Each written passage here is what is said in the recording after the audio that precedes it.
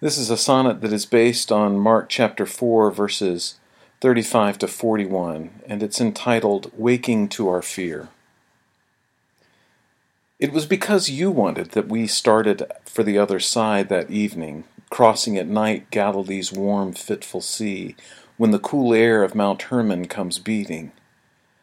And as we'd seen 100 times before, you lose when caught out in the night storm's billow.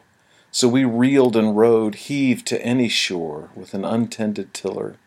There, you asleep on a pillow. And shouting, Lord, don't you care if we die? We did as you asked, ignored our own warnings. And waking to our fear, you spoke to the sky, and all was as quiet as a holiday morning. Who are you that into the storm you lead, permitting despair that your friends may be freed? That your friends may be freed.